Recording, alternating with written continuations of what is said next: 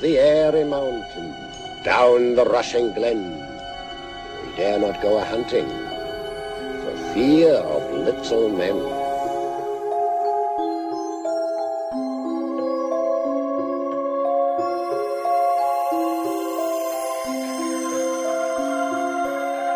Do other races exist just beyond the boundaries of humankind? Legends of their existence persist across many cultures. So, what are these creatures? Beings of myth and magic? Guardians of nature? Or malign entities from darkest folklore? Join your guides Dan Baines and Fiona Marr in their quest for the truth.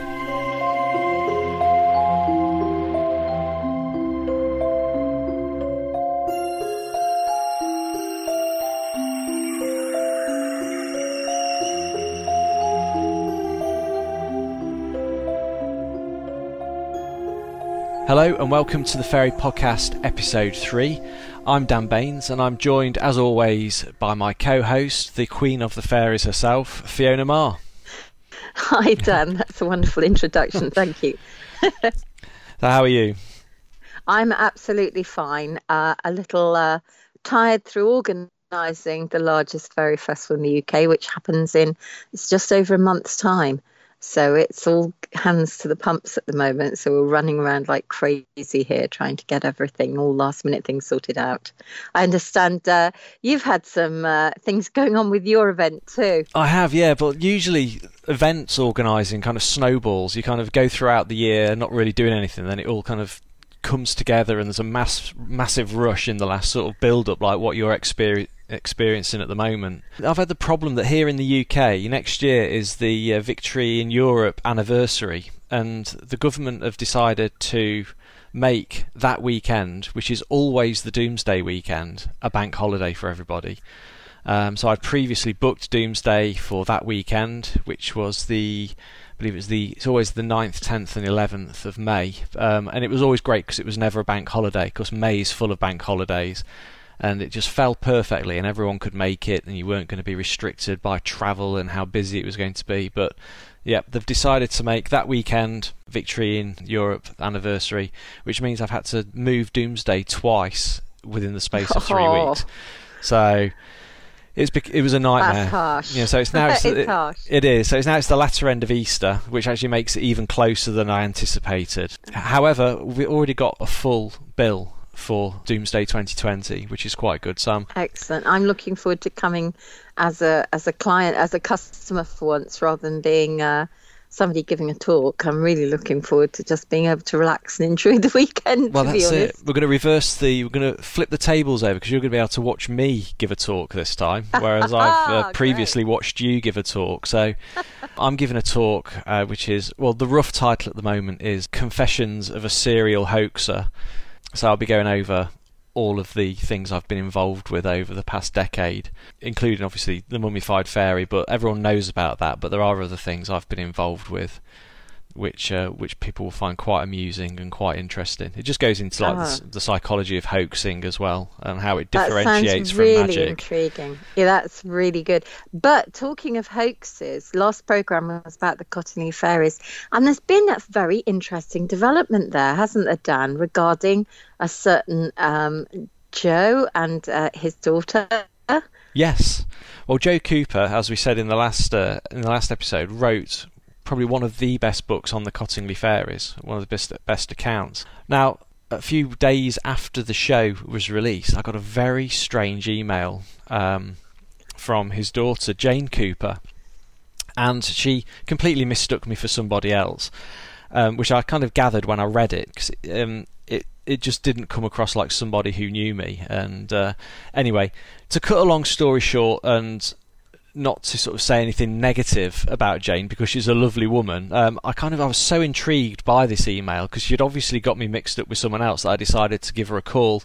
And when I gave her a call, she realised I was totally the wrong person, and we had such a great conversation about her dad, about fairies, about paranormal events, that we've actually become quite good friends now. And obviously she's now in contact with you as well, I believe, isn't she, Fiona? I haven't been in contact with her yet because I've simply been far too busy with Oh, organising. okay. But I'm so looking forward to speaking with her, and I'm so looking forward to meeting her. Yeah. And I'm absolutely thrilled that, this girl, whose father was such a brilliant journalist, she's actually got a copy of my book on the Cottingley Fairies. She has. So that's wonderful.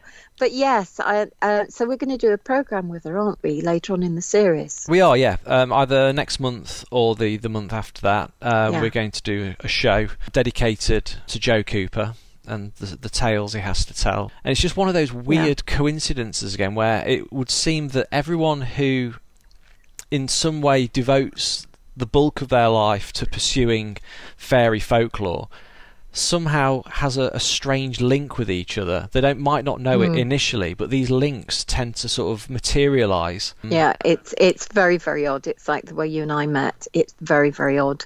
But you can't help feeling that somehow the fairies are involved with all this, because today's programme started with the strangest coincidence that happened to you. It did. And you were looking at a house, weren't you? I was, yeah. It goes back to, I'm trying to think when we moved now. It's about 10 years ago. And we lived in London. Both me and my wife worked in London. But we just had our first child, and we decided that London isn't the best place to bring up children. So we started looking a little bit further out. So we decided Kent was probably the nicest place to go. Nice and green, and still, you can get into London very easily. So she brought home the Evening Standard one evening, and there was a house in there, which was an old oast house, which, for anyone who doesn't know what an oast house is, I mean, a lot of people in the UK don't even know what oast houses are, but if you go to Kent, you see them all over the place.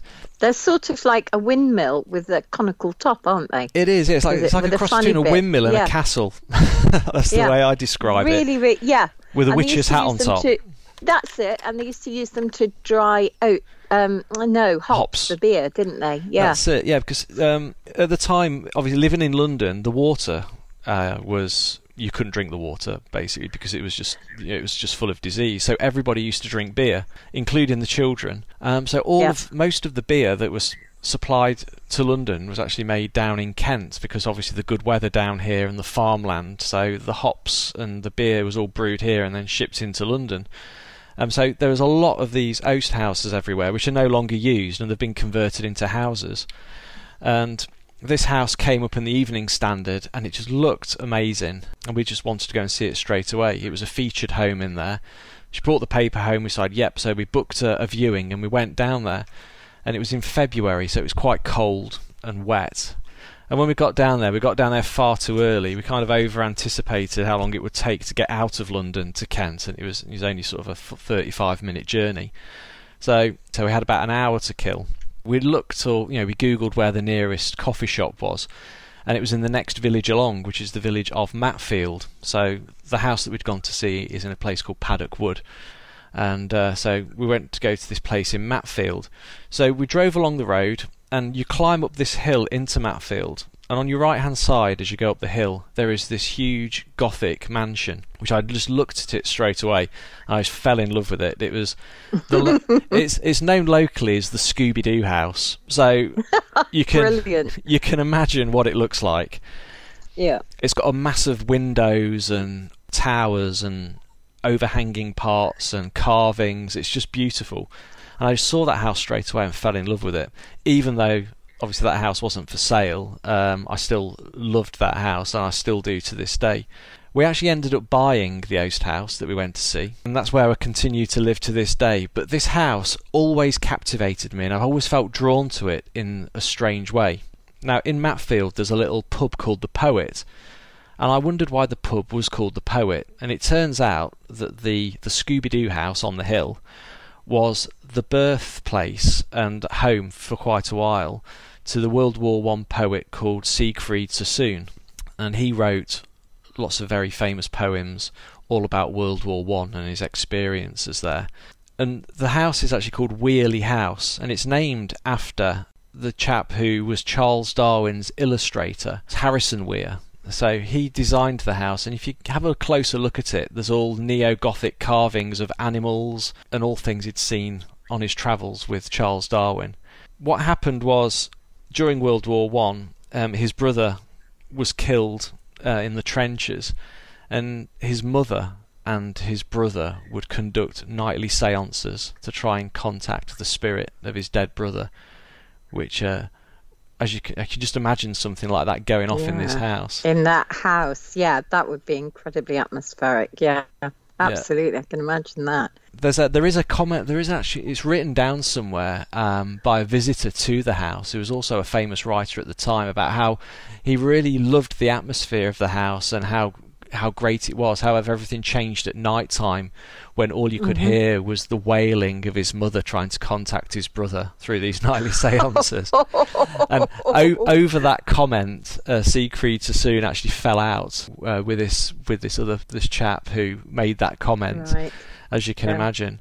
But it turns out that Siegfried Sassoon, once he got married, as a wedding present, he was given a very special gift, and that gift was Richard Dadd's The Fairy Feller's Master Stroke, which, of course, is the subject of this show. And in a weird kind of segue as well, and another weird coincidence, Siegfried Sassoon used to actually play cricket with Sir Arthur Conan Doyle, who lived down in Cranbrook, and he used to play cricket with someone else. Is that correct, Fiona? Yes, that was Jim Barrie, the creator of Peter Pan. So it's quite interesting that these fairy folk, as it were all involved then pretty much as we all are now in this century. So that's an interesting parallel. Yeah. But the dad picture we're going to put up on the Facebook page, and do you want to describe it, or shall I have a go? Because it is an extraordinary image. Yeah, you can. We'll both have a go at describing it, I think, because there's so much going off on it. It's very Hieronymus Bosch, I think, if you look at it. And I've often said it almost looks like a tapestry. There's a very strange collage-like feel to it. He painted it over 9 years, Richard Dadd, and I just feel that it seems terribly disjointed as well. So whether that's a mark of the state he was in, which we will go into in a bit, and how he got where he was when he painted it, but basically you've got a picture teeming with small figures, but you're aware they're all tiny because the scale is given by these dark slashes across the picture that are actually leaves of grass. So you're peering through the grass at what's going on, and the fairy fellow himself is in the middle of the painting, and he's got his back turned to us, which is probably one of the very few paintings, I can't think of any others, where the main subject, you can't actually see his face. No, it is which odd. Is really curious. Yeah, that is really odd. And he has an axe raised, and he's about to bring it down and crack open a nut, and that will then be turned into a carriage for Queen Mab. So that's what he's doing. He's the fairy fella. He's got Oberon and Titania watching on from a distance. There's a curious little fellow with a bald head and a white beard and pointy ears sitting, and he seems to be gazing really far to the left of the screen. So I'm not entirely sure what's going on there, of the picture rather than the screen. I'm sitting here looking at it while I'm trying to describe it. Yeah. And the scale is all over the place. The perspective is all over the place. But it's a very pleasing image. It's very curious, but it draws you in, doesn't it? It does. It's also very small as well. It's a very, very small painting. And I think it originally hung in the pre-Raphaelite section of the Tate Gallery. I think it's actually been moved now, though, because it isn't actually a pre-Raphaelite painting. But in terms of scale, the actual size of the painting is 40 centimetres by 54 centimetres. So about the size of a dinner tray. Yeah. About the size of the tray you eat your dinner off. It's about A3, isn't it? If that, really. Yeah. A bit smaller than A3. But we saw a reproduction of it, if you remember, in a show called Asylum. Yes. When you and I were in London, and there it was suddenly in front of us, and it was like, oh, look, there's Richard Dadd's picture. At the Welcome Collection. So, do you want to start telling people about how Dadd and what state he was in when he painted it? Yeah. And what happened? First of all, I would just say how it ended up in the Tate Gallery as well, because Siegfried Sassoon actually donated it to the Tate Gallery in 1963. So he had it for quite a long time, and his interest in Richard Dadd stemmed from the fact that he was good friends with three brothers who were the grandsons of Richard Dadd's brother when he was in the trenches. So that's how he had that connection. He even had that connection with the Dadds. Yeah, it was one of the nephews, and I heard it was a great nephew, but it could well have been a nephew who actually gave the picture to him, which is a phenomenal gift. That is just amazing. I sometimes wonder if it ever hung in Wearley House at any point. That's one thing I always wonder to myself when I go past the place, which is quite often because it's on the route to my children's school. I sometimes think it would be a delicious thought, wouldn't it? Really? Yeah. Because I just find it really odd that I was so drawn to that house straight away without ever knowing anything about it, who lived there, what could have been there, and just the connections with everybody else as well, including Sir Arthur Conan Doyle, who would have all been in this area at that time. I've got a map of the area where I live dating from 1890, and it has the house that we originally went to look at, obviously the house we live in now, which was a farm at the time called Stace Farm, and then another sort of less than a mile away is Wearley House. So it was very sparsely populated at the time. Yeah. So Siegfried Sassoon would have played around this area, maybe even visited this farm where I live now, to possible get eggs and milk and all the usual types of stuff that he used to do. It's just so it almost felt like I was in a way tapping into previous events or drawn to previous events that have led me around in this strange circle. That's incredible. Siegfried Sassoon also had an invested interest in mental health as well, which is probably why he was so intrigued by Richard Dadd, because he was treated for shell shock after World War One. So he'd also been in that kind of environment for a while, which must have piqued his interest a little bit more into Richard Dadd, and obviously being the owner of the Fairy Fellas Master Stroke for all of those years. Yeah. I mean, it's not. It sounds awful, doesn't it? But people look at sort of the Hieronymus Bosch paintings, and they do question the sanity of that painter. And you can't imagine anyone who is completely mentally healthy being able to produce a work like this. Well, I can't anyway. Just the sheer clutter and the sheer, the lack of focus, really. Your eyes dart constantly from one thing to another. You can't really, you might rest on something for a while, but then your attention's drawn away to something else. Yeah. So you're always scanning it rather than standing. It's not a picture you can stand back and take in at one glance. You've got to walk right up close to it and have a really, really good look. And the perspective is very strangely flattened as well, which is really odd. This is why it's got that collage feel or the embroidery feel to it. The objects in the foreground, they're sort of they're nuts, and they're those they're a variety of horse chestnut, but the outside is a fairly even, almost like a hedgehog sort of effect, rather than the usual horse chestnut, which has kind of pronounced, the thing where you get the conker out of. Yes. They do look like hedgehogs, actually. Yeah, the two by his foot look like two little hedgehogs. Yeah, they're not. There are not I've seen in the country, but I've no idea what they're called. Because if you look at the size of those daisies, which are in the background, and then if you were to take a daisy and compare it to a chestnut, or a nut like that, the size completely is really wrong. Off. Yeah, even the nuts themselves, I can't decide if they're cob nuts or what they are. They're not hazelnuts. They're strangely elongated. But the objects in the foreground, they do look rounded, and the nuts look rounded. But then particularly the daisies look like they've been ironed. They look really flat. It's very, very, it's just really strange. He's taken great effort over details of dress, very much so details of dress. But then sort of it's almost as if the faces are alien and almost blank. There's not a lot, other than the little guy frowning furiously, there's not a lot of character in those faces.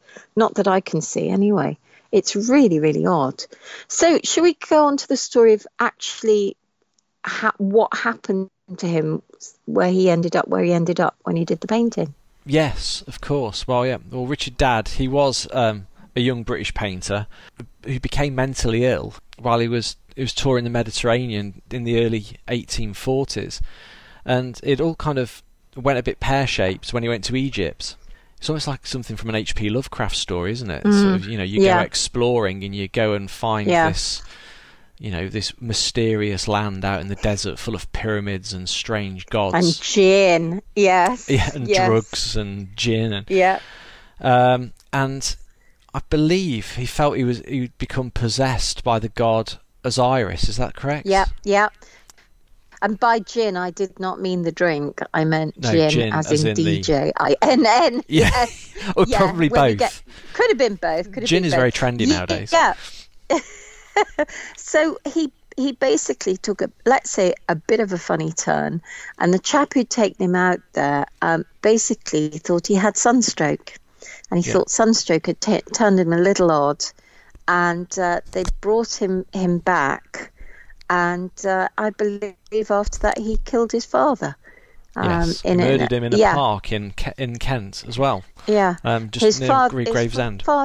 His father was a chemist, and there's a tiny figure at the top who's got a pestle and mortar, and that's actually supposed to be a portrait of his late father. So obviously he's repented in some way to celebrate his father like that.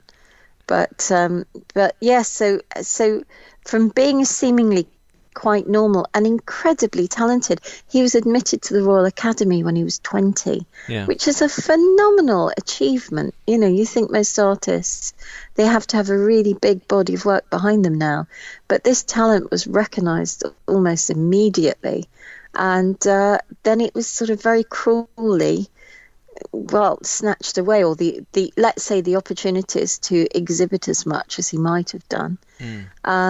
So then wasn't he sent to, was this when he went to Bedlam, as they called it, Bethlehem? It was. I think once he killed his father, though, he went on the run, didn't he? And he got on a train to France. Yes. I think this was the nail in the coffin, really. Passenger. Yeah, he was actually heading. Yeah. He was heading to Austria to kill the emperor.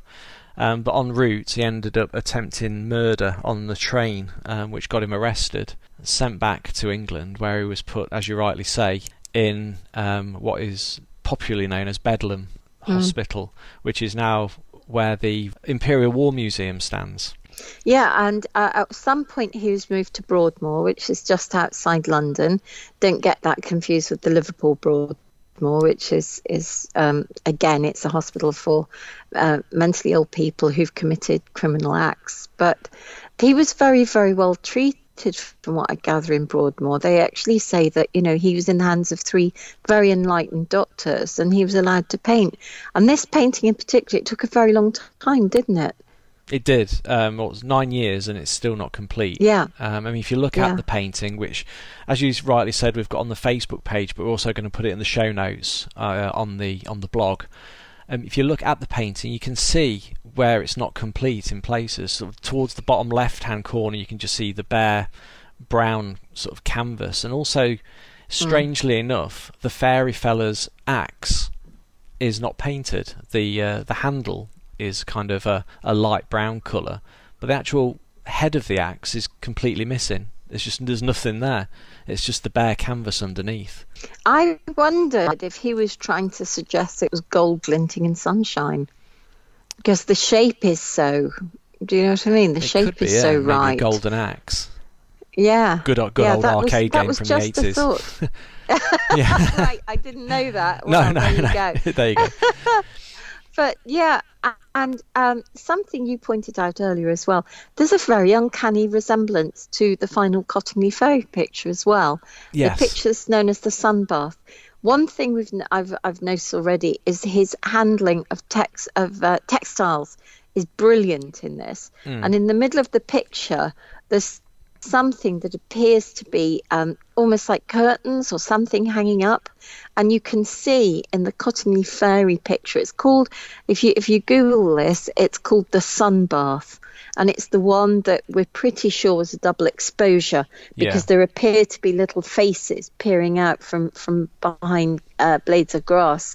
Well, you've got, there's a very sort of indistinct fairy figure, and then to the left of her there's this strange sort of cloth thing, and is that a fairy standing in it? Yeah, the composition of that photograph, which we did discuss in the last episode as being the one that was Elsie and Francis did say was a genuine fairy photograph. This is the one that I believe Joe Cooper absolutely hung his hopes on. Yeah, he so wanted them to be real.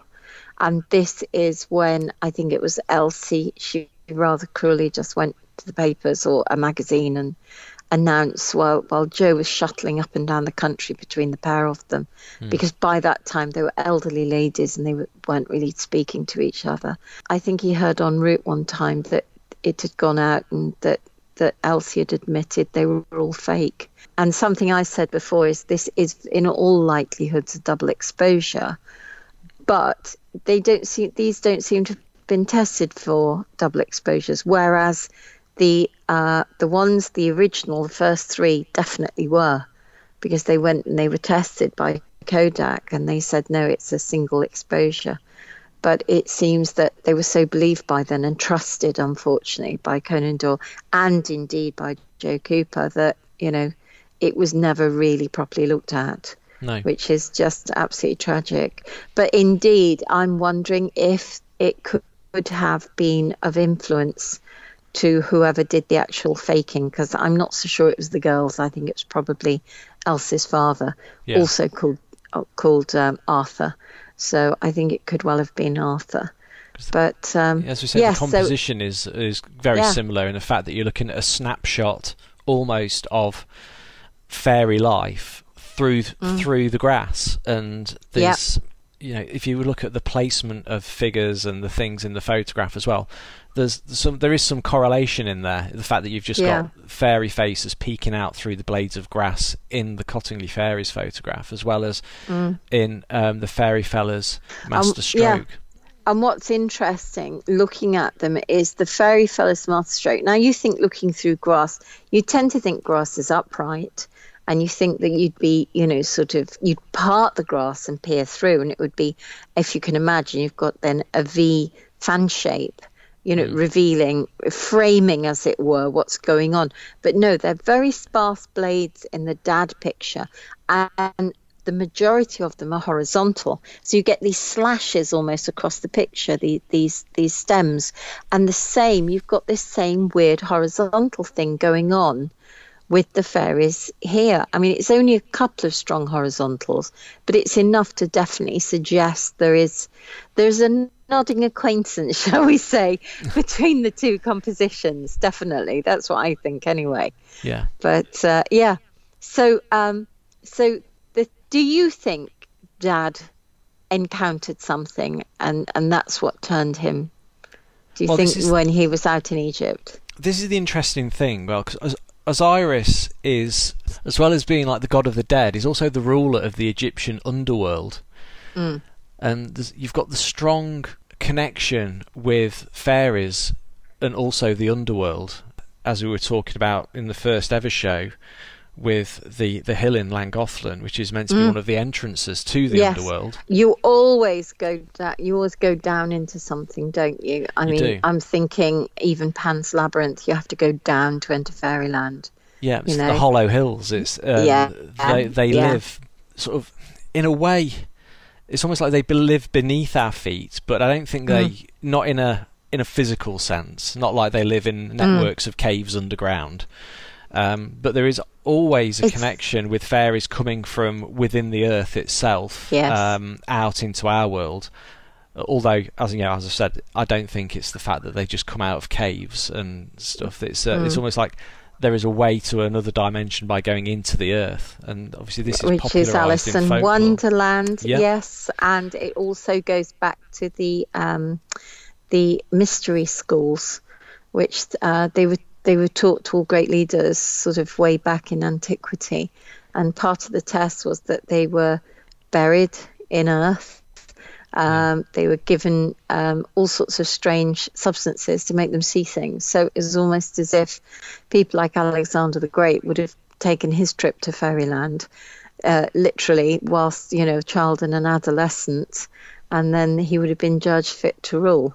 So this idea of these mystery schools, I think, is fantastic. But going back to this fairy fella's masterstroke, so we've got somebody who's mentally ill painting fairies. I don't think no one really knows what happened to him in Egypt. He just came back and had changed. He come back and he said he was possessed by the spirit of Osiris. I am sorry to be the skeptic here, but he has two siblings who are also schizophrenic. Right. And he had another sibling. So I don't know how many in total he had, but two were definitely schizophrenic, and one had an attendant who was with them all the time. And that was simply because, that was never explained, but this other sibling had somebody attending them all the time. So makes you wonder, really. And it can come out, schizophrenia can come out sort of that kind of age as well. Yeah. So maybe he was especially stressed or something, But whatever happened, it wasn't a relaxing trip, put it that way. No, absolutely not. But as I was going to say, it's flipped us back to the last programme when we talked about Arthur Conan Doyle's father. And Charles Altamont Doyle, because he did all his fairy paintings whilst he too was incarcerated in what was then called an asylum. Yeah. And he wanted to be a fairy painter like his brother Dickie Doyle. I wouldn't say he failed miserably, but he didn't quite have the flair that Dickie had. He became an architect, quite a talented one. He developed, he designed a fountain that's still at Holyrood Palace, and but he continually drew little people. Whilst he was in this, I think he was put in a place called Montrose, and it was just for absolute alcoholism to begin with. But then he made a very violent escape attempt, and after that he was put in a place called, I think it was Sunnyside or something. It's just horrific. Nice name for a horrible place. Yeah, something that grim. Yeah, exactly. And but whilst he was in there, he painted, because again it was from an Irish family, and Dad is an Irish name as well. So you've got this idea of the little people. So Doyle didn't paint any. This Doyle Senior didn't paint any wings on his fairies. They literally were little people peeking out from under dock leaves and things like that. And whilst Dad, I'm looking here and I'm looking for evidence of wings, and there are sweeping headdresses, but I don't really see much in the way of wings on any of these. There's here and there, but the fairy fella has no wings. No. The guy with his back to us, So it seems that, there is this idea that it was the Victorians who put wings on fairies. And occasionally they'd put antennae on their heads as well, which I think is awful, but there you go. But I understand why it was probably put with the Pre-Raphaelites. And I think that's simply because it was painted during the same era. Yes. So I think that's what that's all about. And I suppose in terms of palette, it's similar in colour to a lot of the Pre-Raphaelite paintings. It's not overly bright. No. It's quite muted as a whole. Yeah, Earthy. It's earthy. It's kind of medieval, isn't it? Yes. It's almost like a medieval tapestry. It's very, very odd. And the more you look at it, sort of the more disconcerting I feel it gets. Is that sky in the top left-hand corner? Or is it water? Are they on a weird cliff? The perspective is very, very strange. But Dad actually wrote a poem to go with it, which was elimination. Hang on, I'm just looking this up. Sorry. Elimination of a picture and its subject, called The Fairy Fella's Masterstroke. And it's stanza after stanza after stanza of I'm afraid, pretty appalling poetry, which is supposed to explain exactly what's going on. But for the life of me, I can't really, looking at the painting and looking at the poem, I can't make that many connections. No, Maybe although Freddie Mercury Freddie Mercury took something from it, because I think for their second album he actually wrote a song based on the Fairy Fella's masterstroke, and in the actual gatefold edition of the album there is a copy of the painting in there as well. And so he obviously took something from it. It's incredible, isn't it?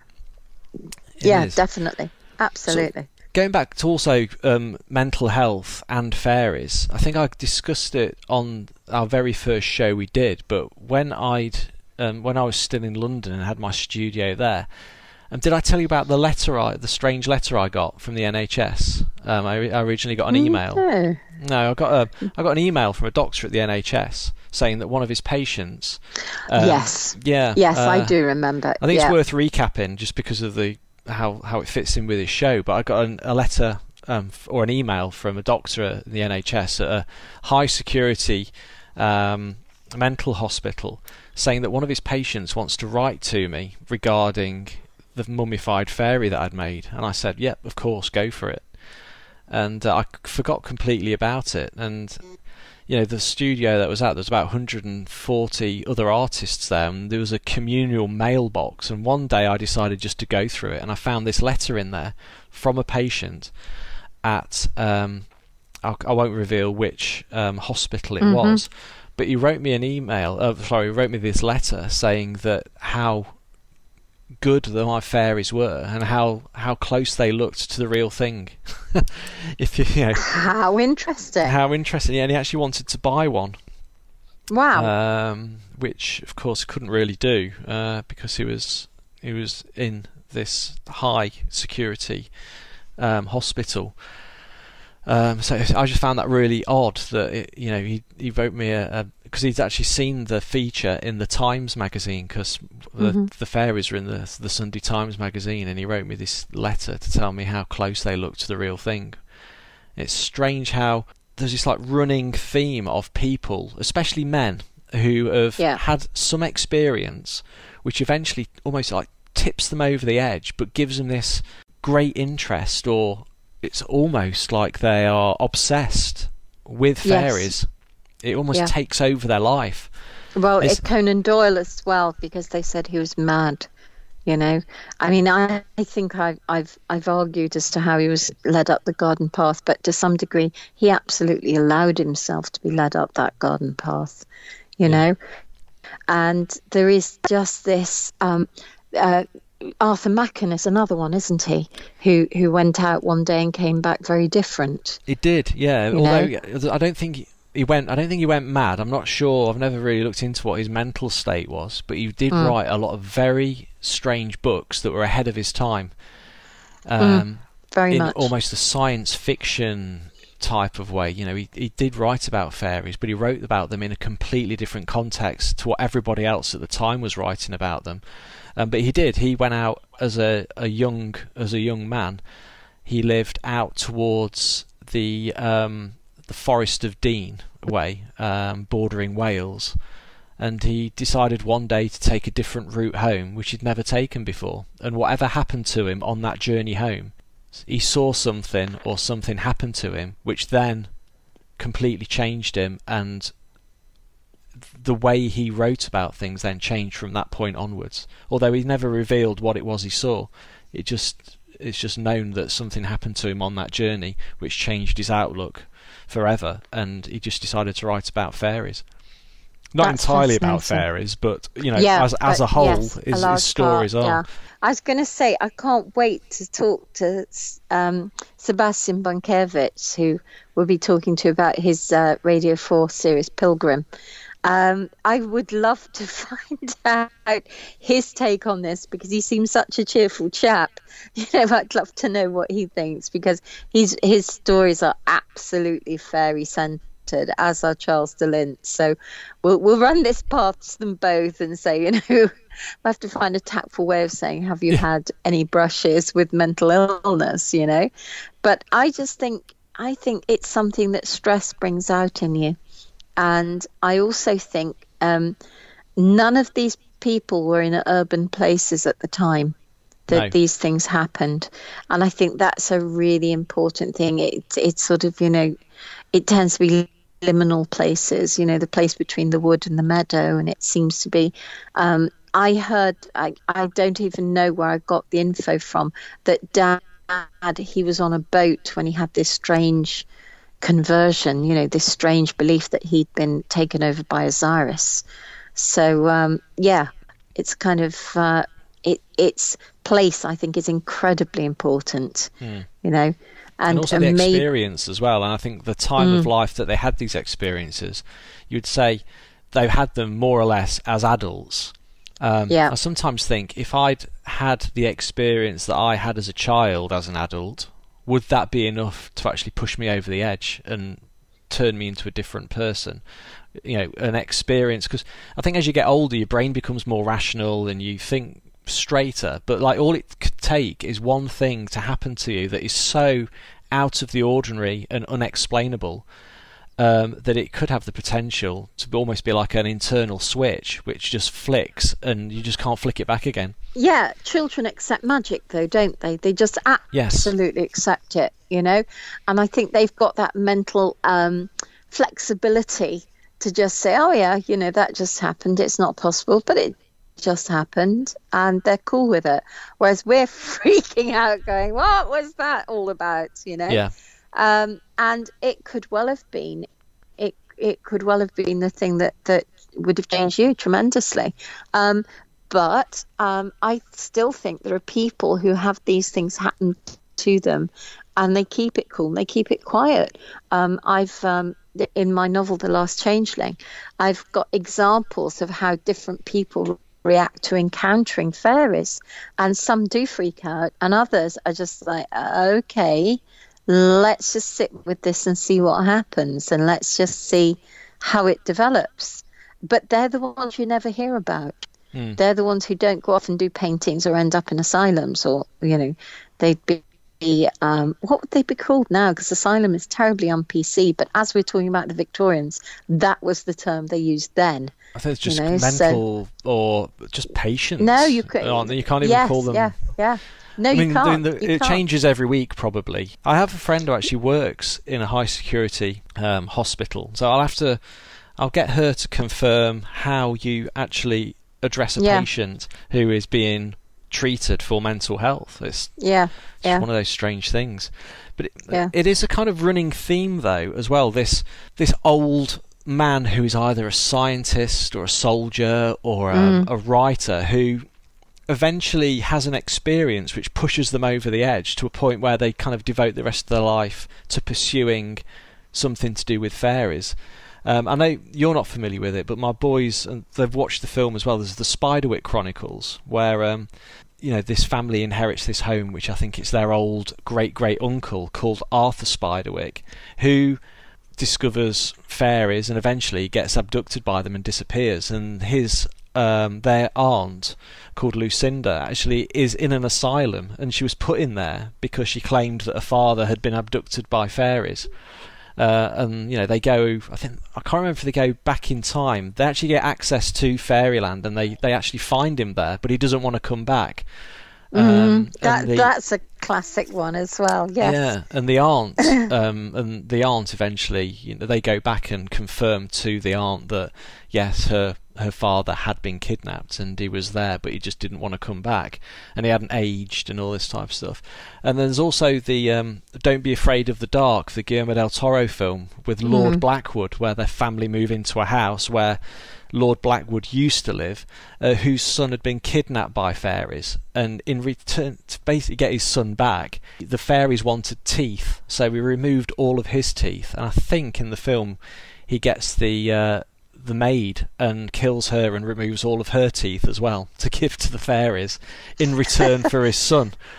And it's so long ago since I've seen it. I might have to watch it again this weekend, but I can't actually remember if he gets his son back. It's horrific tooth fairies, That's it incredible. Is. Yeah, the running theme really of horrific tooth fairies. But it's just this theme as well of well-educated men who go slightly bonkers after some sort of strange fairy experience. Well, funnily you should say that because I'm busy working on book 2, the follow-up to The Last Changeling, and we have a character who's very, very much of that ilk. Okay. And he just arrived in my head one day and wouldn't go away.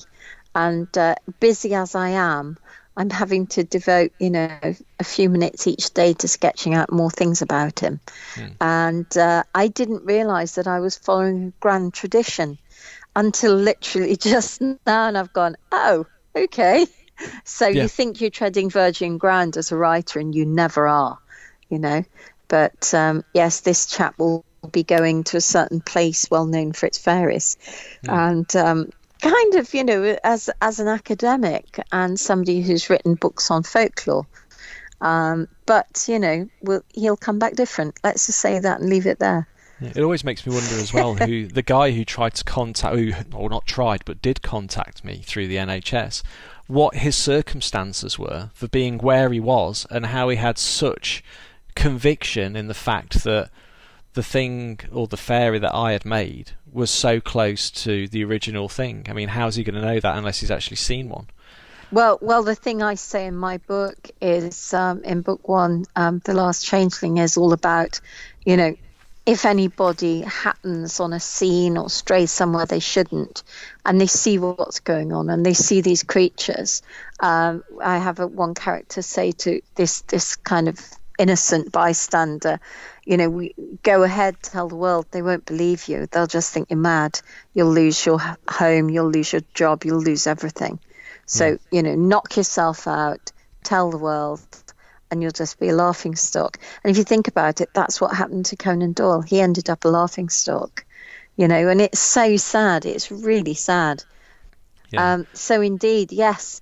And of course, you couldn't have asked, you could not have asked that chap's doctors why he was in there. I'm pretty sure they wouldn't have told you. Would have been patient confidentiality. But it's really intriguing, isn't it? It's really interesting, I think we're lucky that we live in the times we do as artists. Obviously, you as a writer and me as a sort of a general sort of artist in broader terms. If we had been alive in the times of Richard Dadd and all of these other people, would we have also ended, had the same fate of being put away because of the things we were talking about, writing about, painting, etc.? It's only nowadays that we do. I know we kind of go on about Disney kind of screwing up the whole fairy thing for most people. Well, not for everybody, but they've made it more popular, but also, I mean, it's made it more of an acceptable thing to talk about them, even though it is still not frowned upon. But you kind of still. Well, but I see what you're saying, but I have to stop you there because the Victorians had a huge fascination for fairies. They were incredibly fashionable during the Victorian age, and yes, maybe they would not have been so interested in. They probably would have been suspicious about the depths to which we go into it, but no, these were the times when you had operas like Gilbert and Sullivan's Iolanthe being written, where you've got fairies in the Houses of Parliament, for goodness sake. There were a huge number of Victorian fairy paintings. It's a genre all of its own because there were so many done. So I think I think to a degree we'd have been tolerated, but I think perhaps our interest might have been seen as a little unhealthy, let's say. Yeah. It is an odd one. I mean, I've never actually been to look at the Fairy Fellows Masterstroke myself, which I'm quite ashamed of, living so close to London, and the Tate Gallery is there. As soon as I get off the train, I can just go and see it straight away. So as it's the summer holiday, I might sort of educate the kids and take them into London for a day and actually go and physically look at it myself. I've heard it's a painting that doesn't translate well to being turned into a poster because it was designed to be small and looked at on that scale, that when it's actually blown up and put as a poster or reproduced on a larger scale, it just doesn't work. It has to be seen as it was or as it is in this small intricate style. So I'm gonna make the trip, I think. Well, I've even seen it on T-shirts, for goodness sake. You can get this on T-shirts. Can you believe that? As a panel on a T-shirt. But no, I think I'd like to go and see it in the flesh as well. I think that's definitely one of the things I'm going to do.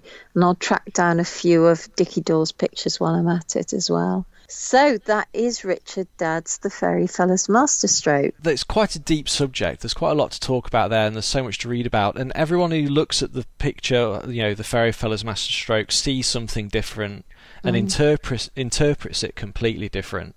I know that it's one of Neil Gaiman's favourite paintings, and also Terry Pratchett as well. They've all written about it. We Free Men. Yes, he mentioned it in We Free Men. Yeah. It's been used for inspiration in loads of films, in music, in poetry, even in the penultimate issue of Alan Moore's The League of Extraordinary Gentlemen. It's actually titled after that painting and includes a bit from the life of Dad, actually, where he's depicted as being trapped in the painting after his death. That's fabulous. And I'm wondering, Neil Gaiman actually discusses the fact that in the centre of the picture there is the confused man who you talked about earlier, who's looking, he's kind of hunched over, he's got elven ears, and he's looking at something in the painting, but he's not looking at the fairy fella cracking the nut. No, he's not.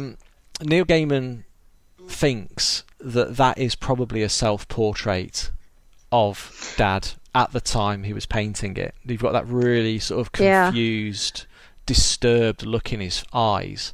Could that be him actually inside the painting, which would obviously have given Alan Moore the grounds to include it. Yeah, the only picture I've seen of Dad is him with quite a dark beard, but the grey is beginning to come through. And certainly by the time he painted this, he could have gone all white and lost his hair. So it's the same sort of very high forehead kind of effect. Yeah, that's really interesting. One thing we were talking about earlier as well, you've kind of just jogged my memory about the parting of the grass on the painting itself. Now, if you're taking a photograph, I'm trying to think of Richard Dadd painting this picture, and I'm thinking of him, if he was left-handed, could he be using his right hand to part the grass, to glimpse through into this scene and painting it or drawing it with his left as he holds the grass back? Do you know where I'm getting from? As if you were taking a photograph, you were moving something out of the way in order to capture the image. But the picture of him that I've found, he's actually holding brushes in both hands. It looks like he's painting with his right. However, it could be a photograph. Sometimes when photographs are produced, they actually flip, don't they? Yes. So could he have been left-handed? No, I think that possibly, he's painted it first and he's added the grass afterwards, and there's only a couple of corrections that would suggest maybe the odd stem here and there was added afterwards. But I think he's done what he felt was more artistically right for a right-handed person, which is something that would be low in the bottom left corner, rising to the top right corner, that kind of that stroke. Whereas I think if he was left-handed, that would be, you'd be moving it across. It absolutely mitigates against it. Your arm would be sweeping across your work and smudging it as you worked. It would go the other way. It would be the other bottom corner. Do you see what I mean? That would be much easier to do. It's just it's just a thought that came across my mind as I was looking at it, because that's the way the grass is parted, as if someone has drawn it across from left to right in order to get a glimpse of what's actually happening. No, I think he's put it on afterwards, and I think he's thought, I'd like a lot of grass, but I've done so much work, I don't want to cover it up, And I've just noted, every time you look, you see something different. I didn't realise there's a little maidenhair fern poking its head up as well, just by the grasses. That thing with the sort of slightly fluffy leaves, that's a maidenhair fern. Oh, right, okay. And that's extraordinary, yes, and they sort of quake and tremble, so that's quite interesting. But that should be there. But it's just so odd. The whole thing is so, it must be very frustrating for any listeners who don't know the picture, and we're going on about it. So I'm just urging you to have a look at the actual picture yourself while you're listening to us, because I think it will make it a lot clearer. They'll put something in the notes to say, if you get the opportunity, get the picture up, or at least look at it for 5 minutes before you listen to the show, just so you get a bit of an idea of what we're talking about. I was just going to cover as well, because obviously we went over Siegfried Sassoon's place, Weirley House, where I don't know if the Fairy Fella's masterstroke ever hung in that house, but I'd love to think it did at some point. Wouldn't that be great? I drawn to it so much because of that painting was actually there. However, luckily enough, I got the opportunity to have a look round the house probably about 4 years ago now. It actually came on the market. And I was driving back, and there was a for sale sign there. And I was straight on the phone to the estate agent, and I said, I want to have a look at it. I would have bought it. However, when we went there, what we didn't know is the house had actually been split into two. Oh, no. So we went round the back where the parking is for both the main house and what is now known as Weirley Cottage. But yeah, it's actually been divided into two now, unfortunately. And the part that was for sale wasn't the main part of the house, which is rumoured to have this huge 92-step sweeping gallery staircase that goes up through the centre of the house. That is what I wanted to see. I just had visions of the Fairy Fella's masterstroke hanging on the wall as you go up this huge... That would be wonderful, yes. But I was still interested in having a look around, so we met the estate agents there. The people who owned the house were actually on holiday at the time, so we had free reign of the house. Oh, fabulous! So great. I got to look at all of these ornate carvings that Weirley that had been influenced by Weirley's artwork. So all of these, there was crocodiles and tigers and all sorts of stuff, through the actual doorway. And when we went inside, it hadn't been altered at all. It had all the original Victorian, the bathroom had the Victorian tiles and all of the exposed pipework and radiators and the original sort of parquet flooring, and it was cold inside. It felt old and it was cold, even though it was a really nice hot sunny day. These kind of buildings really it's like where I live at the moment, and the walls are 3 or 4 bricks thick, so even in the middle of a hot summer it's always quite cool inside. It's like being in a cave. Yes, I know exactly. And the windows are quite small. Big old Victorian house. Yeah. Yes. Yeah. And the windows are quite small. But we had a really good look around in there, and you could see where they'd actually divided the house in two. So the main hallway that ran down the centre of the house, there was just a wall at the bottom where they'd actually just bricked it across. And then that's tragic. Yeah, so that it was divided just by the fact they'd probably bricked up the corridor, which would have, at one point, ran through the whole centre of the home, and that would have gone into the hallway, which would have gone to this sweeping staircase. But I think in 2004, the main building of Weirley House, the bit that I was interested in, sold, and that sold for $800,000 at the time. And I think the Weirley Cottage... Which I have to say, these days, sounds like a bit of a bargain for all that. Yeah. For something that's got to be grade 2 listed at least, if not, well, it won't be grade 1. Very few things are grade 1. Yeah. But for grade 2 listed, that's not bad at all. No. I mean, I'll put on the show notes as well, I'll put a picture of the house. It's got to be 5 stories high as well. It just keeps going up and up and up, because it's built on a hill, on a very steep hill. So the cottage, if you were to look at a side profile of the building, the back of the house, the cottage, is midway up the building, because when you get into the main part of the house, you can go down another 2 stories or go up another 2 stories. So it's kind of built into the hill almost. It is built into the hill, yeah. That's very fairy-like, surely. Yeah. That's incredible. Wow. Yes, and just the stories of these crazy seances every night with this distraught mother and brother trying to contact the dead. And, it puts me in mind, we've got a road in Wrexham in North Wales called Fairy Road, and there's a house with a tumulus in the garden, with an actual mound, a barrow just in the garden. It's just incredible. Victorian house, and I think that's called Fairy House or something. I'm not entirely sure. I'll get back to you on that one. But very, very strange, and just to have that in your back garden, I think it's rather wonderful. Yeah, I'd And like one. they were this.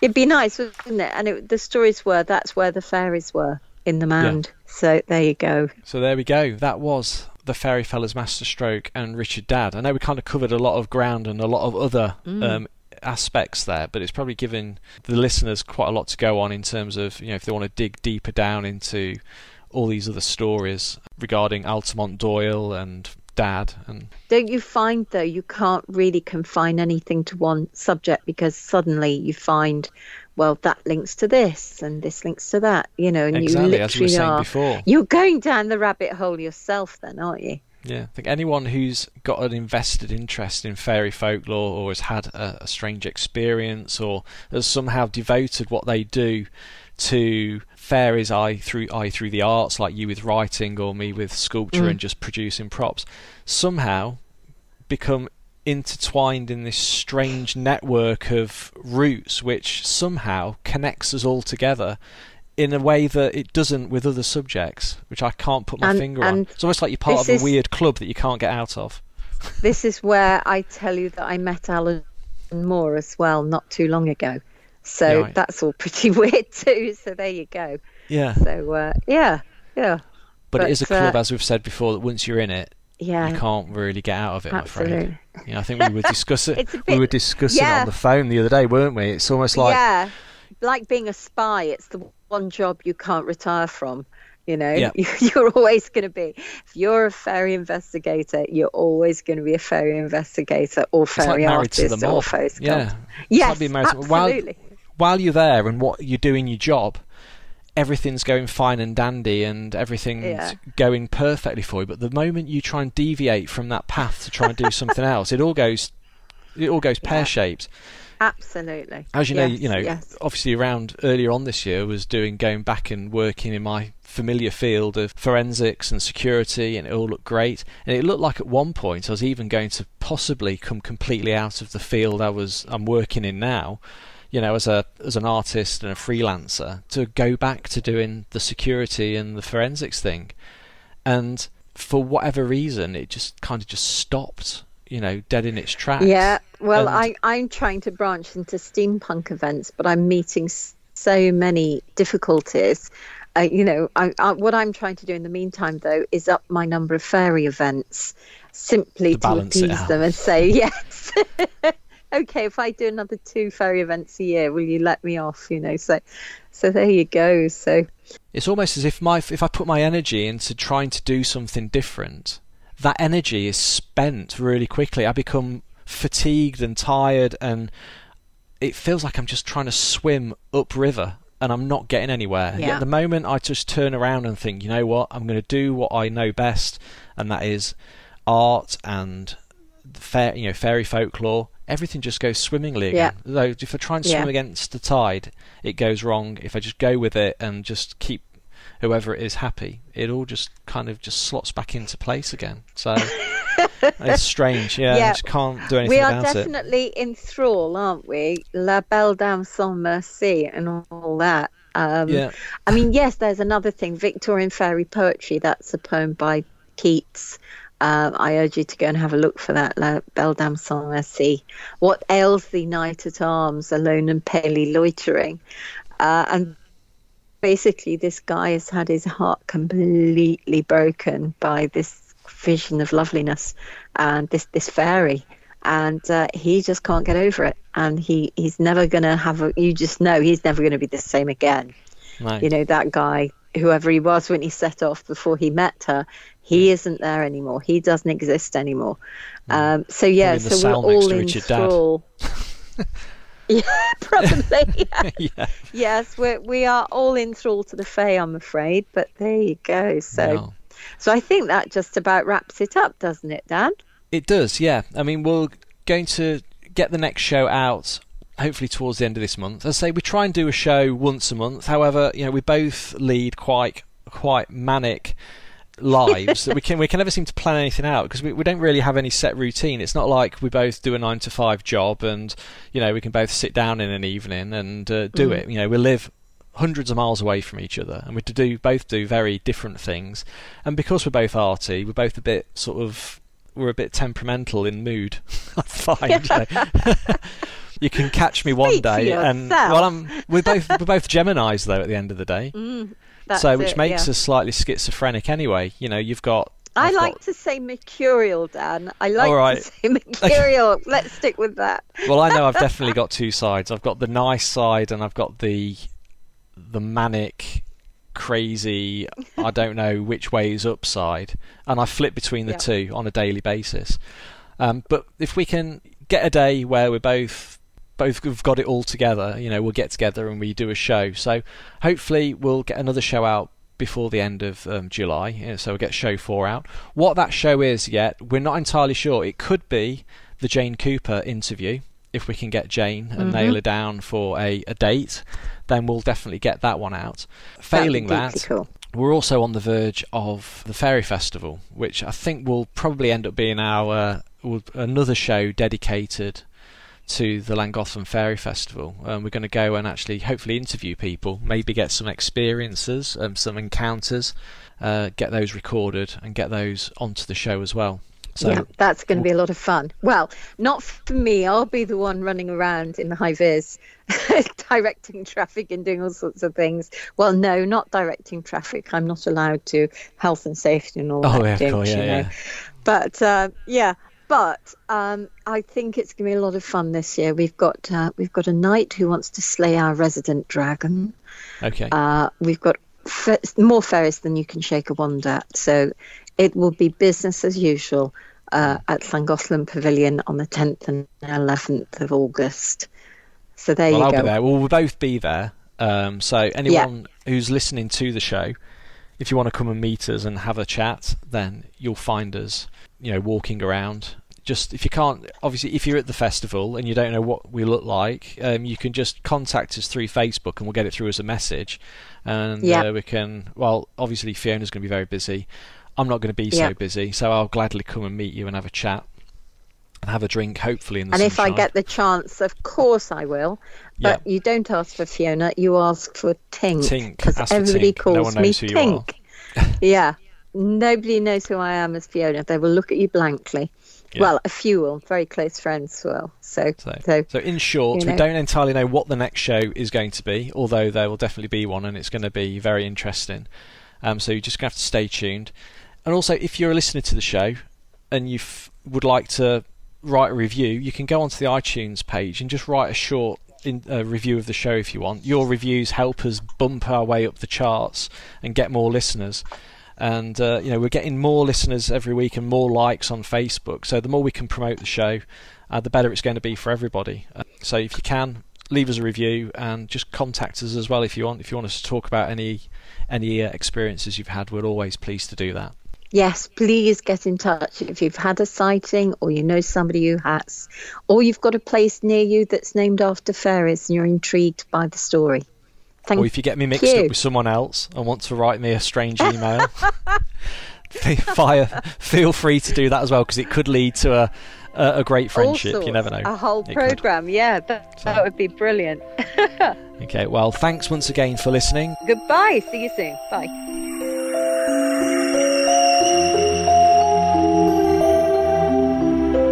Subscribe via your favourite podcast streaming service and follow us on Facebook and YouTube.